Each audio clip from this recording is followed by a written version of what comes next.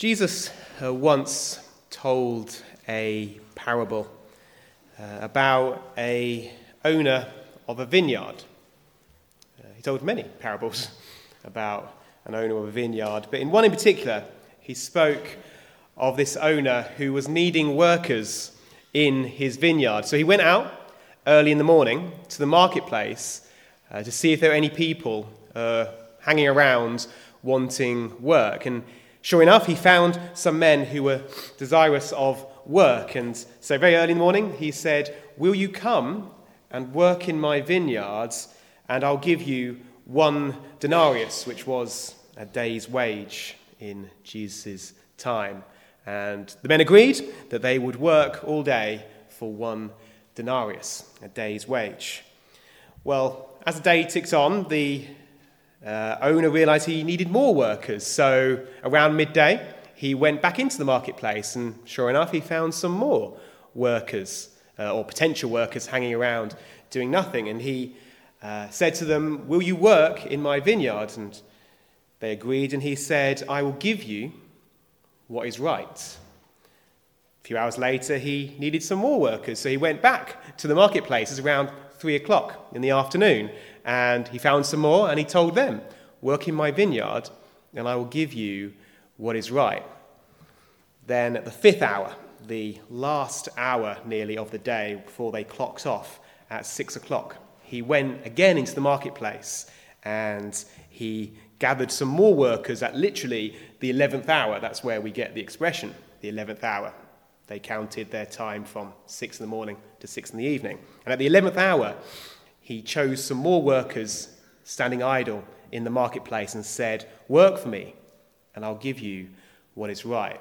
And then when 6 o'clock struck, and all the workers together came to the master to receive their wages, he gave 1 denarius to the workers who had worked all day through the sun and through the heat. But then to the workers who came at 12 o'clock, he gave 1 denarius. To the workers who came at 3 o'clock, he gave 1 denarius. And even to the workers who came at 5 o'clock, who had only done an hour's work, he gave them 1 denarius. As you can imagine, the first workers were incensed and they were enraged. And they said, "We've worked through the heat of the day, and yet you've given these workers who came at the last minute exactly the same as what you gave us." And the master responded, and he said, "Why are you angry? I gave you what we agreed. At the beginning of the day, you agreed to work for 1 denarius. I've simply chosen to be generous with those who came later." Then he said an interesting phrase. He said, "Is your eye evil because my eye is good?" Is my eye evil because is your eye evil because my eye is good? Now you might wonder, why have I told you that parable? Well, that phrase, that expression, an evil eye, is found in the proverb that we're looking at this morning. Depending on what version you use, you will see it more clearly. But in the version I have here, it says in verse 6, it says, "Do not eat the bread of a miser, nor desire his delicacies. For as he thinks in his heart, so is he. Eat and drink, he says to you, but his heart is not with you. The morsel you have eaten up, you will vomit and waste your pleasant words." And that word in verse 6, which is translated a miser, is literally someone who has an evil eye. Someone who has an evil eye. So the big question is, what does that mean? What does it mean to have an evil eye, as Jesus described it in that parable and as this proverb describes it in this verse? What I want to do just this morning is, first of all, look at the meaning of this proverb. Then we're going to look at the man described in the proverb. And then we're going to close with the message of the proverb to us living today. So let's look at the first thing, the meaning of this proverb. What is meant by an evil eye? Now, an evil eye, it's something which is quite easy to recognize when you see it, but it's very, very hard to describe exactly what it is. The New King James translation, miser, gives a sense of it. When we think of a miser, we think of someone who loves money too much. They have an obsession with money and they don't like spending any of it because they want to hoard it for themselves. In fact, the first mention of an evil eye in the Bible is found in the book of Deuteronomy. And in ancient Israel, God instructed them that every 7 years they were to release their slaves and to cancel any debts that were against them. The people in Israel, that was the law. God said, after 7 years, I want you to release your slaves and I want you to cancel any debts that you have and write them off and start afresh. And this was supposed to be a time of joy and generosity and grace. That's what was being designed in that law. But I'm sure you can imagine it wasn't like that in practice for everyone. And so God warned them, and God said, be careful not to harbour this wicked thought. The 7th year, the year of cancelling debts, is near, so that you do not show ill will toward the needy among your fellow Israelites and give them nothing. They may then appeal to the Lord against you, and you'll be found guilty of sin. Because you can imagine some people who had their slaves and had debts against them would be very reluctant to cancel those debts and to release their slaves. They think, I'm going to be out of pocket. I'm not going to have my workers. And they would feel ill will towards God and towards the poor because of this command. And that word translated ill will, again, is that phrase, have an evil eye. That is what an evil eye is. It is a sick heart. It's a heart which weeps when we should rejoice, and a heart which rejoices when we should weep. Let me give a few examples. Imagine you're a funeral director in a funeral home, and you hear news that there's a plague, and your heart sings because you think, I'm going to get more business. That is an evil eye. It's rejoicing in something that you should be weeping over. Or think of a journalist whose heart leaps when they hear news of some catastrophic terrorist attack which is near them. And they think, this is my big scoop. I'm on the spot. I'll be the first one on the scene. That is an evil eye. Something which should cause horror is causing joy in that person's eyes. Or imagine a son who hears the news that their father has died. And they hear the news with a poker face, but inside they're dancing a jig because of the inheritance they're about to receive. That is what is meant by an evil eye. It is loving something, rejoicing in something that should not be rejoiced in. There's another example from Scripture of someone who had an evil eye. Do you remember the story of the prodigal son? But don't think of the prodigal son, think of the elder son. Do you remember how when the prodigal son who had gone away and wasted his father's goods, but then had returned, and the father in his joy held a great party, held a great feast for his son who had come back, but the older brother who had stayed and had served his father, he stayed outside. He wouldn't join the feast. He sulked. That older brother had an evil eye, because when his brother returned, he should have been overjoyed. He should have been happy. Instead, he was miserable because his son was being, as he saw it, rewarded, while he, who had stayed home, didn't get a party. An evil eye is that sick heart which doesn't see things clearly, does not rejoice when rejoicing is called for. So let me ask you first of all this morning, Do you have an evil eye? Do you have a sick heart? Do you rejoice at things you should weep over? Or do you weep or get angry at things which should cause you to rejoice? Jesus' most prominent enemies in the Gospels were the Pharisees, and they're probably better than anyone illustrate what it means to have an evil eye. They were more concerned that Jesus healed on the Sabbath day than that he healed at all. And when they saw Jesus giving life and giving health to people who had been in bondage before that, they should have rejoiced. But instead, because of their evil eye, they rebuked him because he had healed on the Sabbath day. They were more incensed that Jesus did not hold to their traditions than they were glad at the good and the joy that he brought. And if we're not careful, that same attitude can creep into our own hearts. And we stop seeing as God sees. And we stop rejoicing in the things that God is truly concerned about. And we rejoice in things which God, in comparison, doesn't care about at all. Do you have an evil eye? Do you see as God sees? Or has your eye become dimmed? Has it become twisted?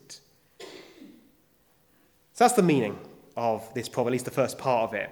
An evil eye is when someone sees what is good, but sees it as evil. Or they see something which is not good, and they make it a greater good than it really is. They don't see things as they should morally. So let's now look at the second part of this sermon now and look at what this proverb is saying and who is the man that's described in this proverb who we're warned about. Because this proverb is a warning, and it's warning us about a certain sort of person. So let's now look at the man in the proverb. Let's read again what it says. It says, "Do not eat the bread of a miser or of a man who has an evil eye, nor desire his delicacies. For as he thinks in his heart, so is he. Eat and drink, he says to you, but his heart is not with you." This proverb is describing someone who is generous on the outside. They say, eat, drink. But on the inside, they're resentful at every mouthful you take. Their outside is not matching what is going on the inside.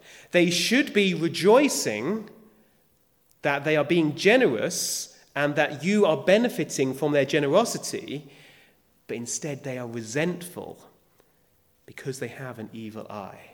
They don't value what they should be valuing. It reminds me of a friend I had who, I've told you this before, but I'll tell you again. In his house, he had two sets of glasses. He had a big set of glasses and a small set of glasses. And whenever he had guests who he didn't want to stay long, he used the small set of glasses. And when he had friends he did like, he used the big set of glasses. Now, to be fair to my friend, that's not exactly what this proverb is talking about. This proverb isn't talking about uninvited guests who come into our house and we don't really want them to come, and we didn't invite them to come, but they've come anyway. That's not really what this proverb is talking about. This proverb is talking about someone who invites guests, who welcomes them into your home, who welcomes them into their home, but really they don't want them there. They've got some other motivation for inviting them. They've invited them. It says, eat. They say eat and drink, but they do so for the wrong reason. As the proverb says, his heart is not with you. Perhaps, I'm sure we've all experienced perhaps people in situations like that, where someone is inviting us somewhere or giving us something, but it's not because they love us. It's not because they want to benefit us. it's because they want to gain some benefit themselves. Perhaps they're trying to butter you up to get something out of you. How many business meals are done on that premise? Give them a big meal and they'll be more likely to accept the offer at the end. Perhaps it's someone who is just jealous of someone else who they see who shows wonderful hospitality. And because they're jealous of that other person, they say, well, I'm going to do the same thing. But it's not because they're overflowing in generosity or in love. It's because they're envious of another person. And their hospitality springs out of a heart of envy. Perhaps they feel they ought to for some other reason. Perhaps they feel a deep-set duty. But even as they give, their heart is resentful at everything they have to give. Jesus said, didn't he, when you give, let your right hand not know, or let your left hand not know what your right hand is doing. But these people are painfully conscious of exactly what their right hand is doing at every second. That is the kind of person that this proverb is warning about, because their hospitality is not springing from a heart of friendship. It's springing from some other motivation. And as the proverb very famously says, as a man thinks in his heart, so is he. And that applies to women just as much. What we do on the outside is not the most important thing. What God sees is the reason we are doing it in our heart. And the reason we do something can poison what we do on the outside. We may look generous, and yet actually on the inside be the opposite. So that's the man, that's the person described in this proverb. So lastly, what is the message to us? What is the application to us? How do we take this proverb and apply it in our everyday lives? Well, put simply, this proverb teaches that we need to be wary of the motivations of other people, especially those who extend love to us. We need to be wary about the motivations of others, because as someone thinks in their heart, so they are. Don't be blinded by the outward appearance. Beware, people's motives make a difference. One Bible handbook put it this way. They said, a dinner invitation from a miser is just as well turned down. Your efforts at friendship will be wasted on him or her. Because you see, hospitality, inviting someone to a meal, extending friendship in other ways, that's not just about being fed. It's not just about the practical benefit from it. When we extend hospitality to someone, we're showing friendship. We're wanting to build friendship. We should be wanting to build a friendship with that person. But if you have some other motivation, if you've got some selfish motivation for extending hospitality to someone, then you're not going to build friendship. You're actually going to do, in the end, the opposite. It's not going to do what it is supposed to do. That twisted attitude will poison the meal, as it were. It will suck it of its benefit. That's what it means when it says in verse 8, the morsel you have eaten, you will vomit up and waste your pleasant words. In other words, you won't build friendship with that person. You won't grow closer to that person. Your love for each other will not increase. In fact, the opposite will happen. And more than likely, some catastrophe will happen down the line. This isn't a perfect illustration, but when I was in the Caribbean a few months back, I found that when you go onto the wherever island with Barbados or Haiti or wherever, Before too long, you will find people in the streets who are wanting to sell things to you. I'm sure many of us have had this experience. And they'll come to you and they'll want to be, as it were, your best friend. And they'll even want to give things to you. And one man in particular had a little kind of cup, goblet thing, a wooden thing, and he was saying, "What was my name?" And he started engraving my name onto the cup. And you think, "Oh, how friendly, how welcoming." And he says, I'll give this to you. But of course, what's going on in his heart? He wants me to buy more stuff from his stall. It's not a genuine offer of love and friendship. It's a means to get me to spend more and more. And it was incredibly difficult to get away from that stall without spending some money. Now, that's not a perfect example of this proverb. People have got to earn their money. But it teaches the lesson: don't be deceived by outward appearance. Be wary of people who are seeking to get things from you and are not genuinely wanting genuine friendship. We need to be wary of such things. Even Jesus had to deal with this in his earthly ministry. Do you remember the beginning of the book of John? There's a very interesting verse in John chapter 2. And it says, many people believed on Jesus when they saw his miracles. Then it says this, it says, but Jesus did not commit himself or did not entrust himself to them. Interesting, isn't it? It says they believed on him, but he did not believe in them. And we're told why. It says, because he knew what was in man. These people, as it were, wanted to be his friend, but Jesus held them at arm's length because he could see the motivation in their heart. And if you go on throughout John's Gospel, and we will do, God willing, over the next few weeks in the evening, you'll see some examples of people who came to Jesus with the wrong motivation. Jesus fed 5,000 people, and crowds of people followed him after that. Why? Because they wanted bread. They thought, great, free food for the rest of our lives if we can just make friends with this man. But that's not why anyone should follow Christ. Yes, Christ can do wonderful things, but that's not chiefly what Christ offers. And Jesus held at arm's length those who came to him with bad motivations.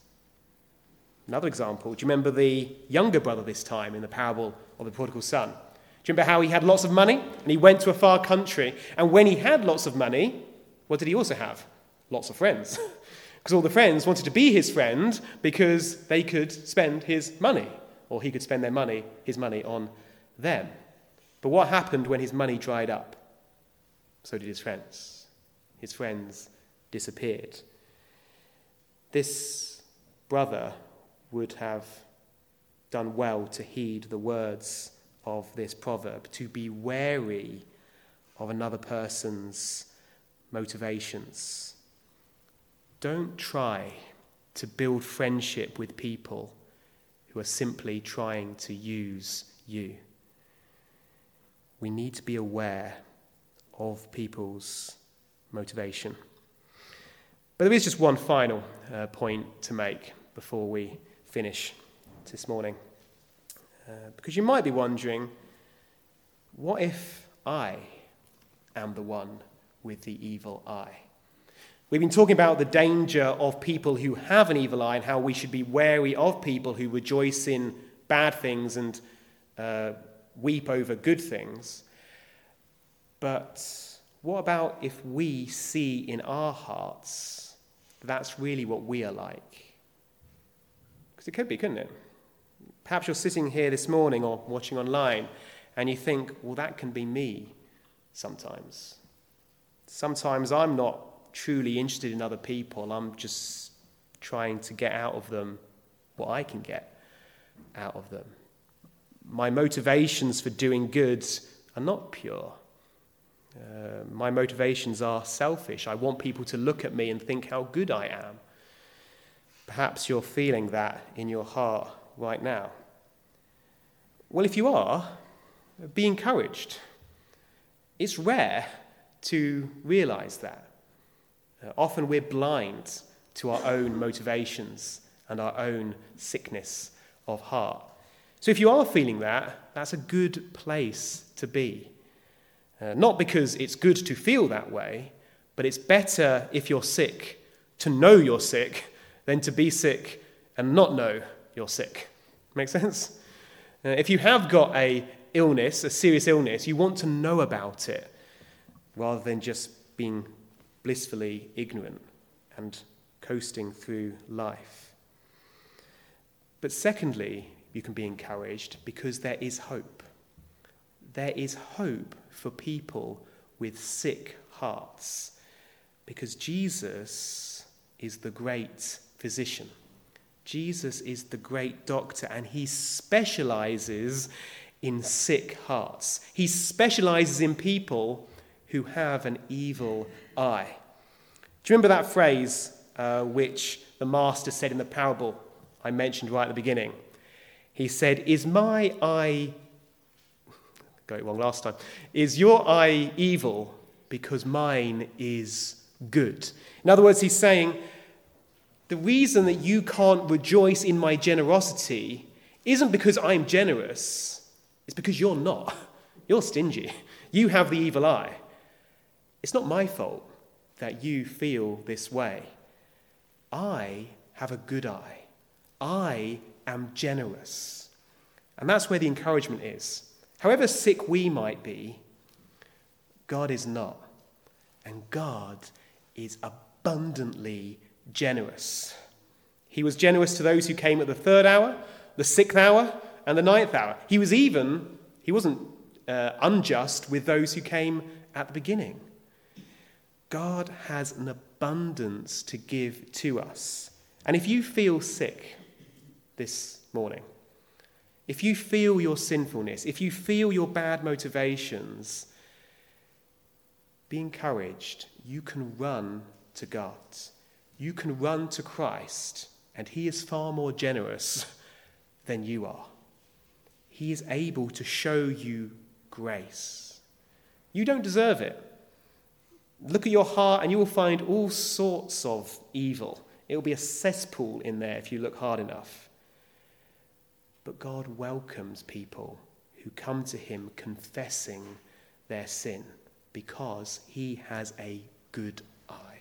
He is generous. Don't be afraid to run to Christ with your sickness.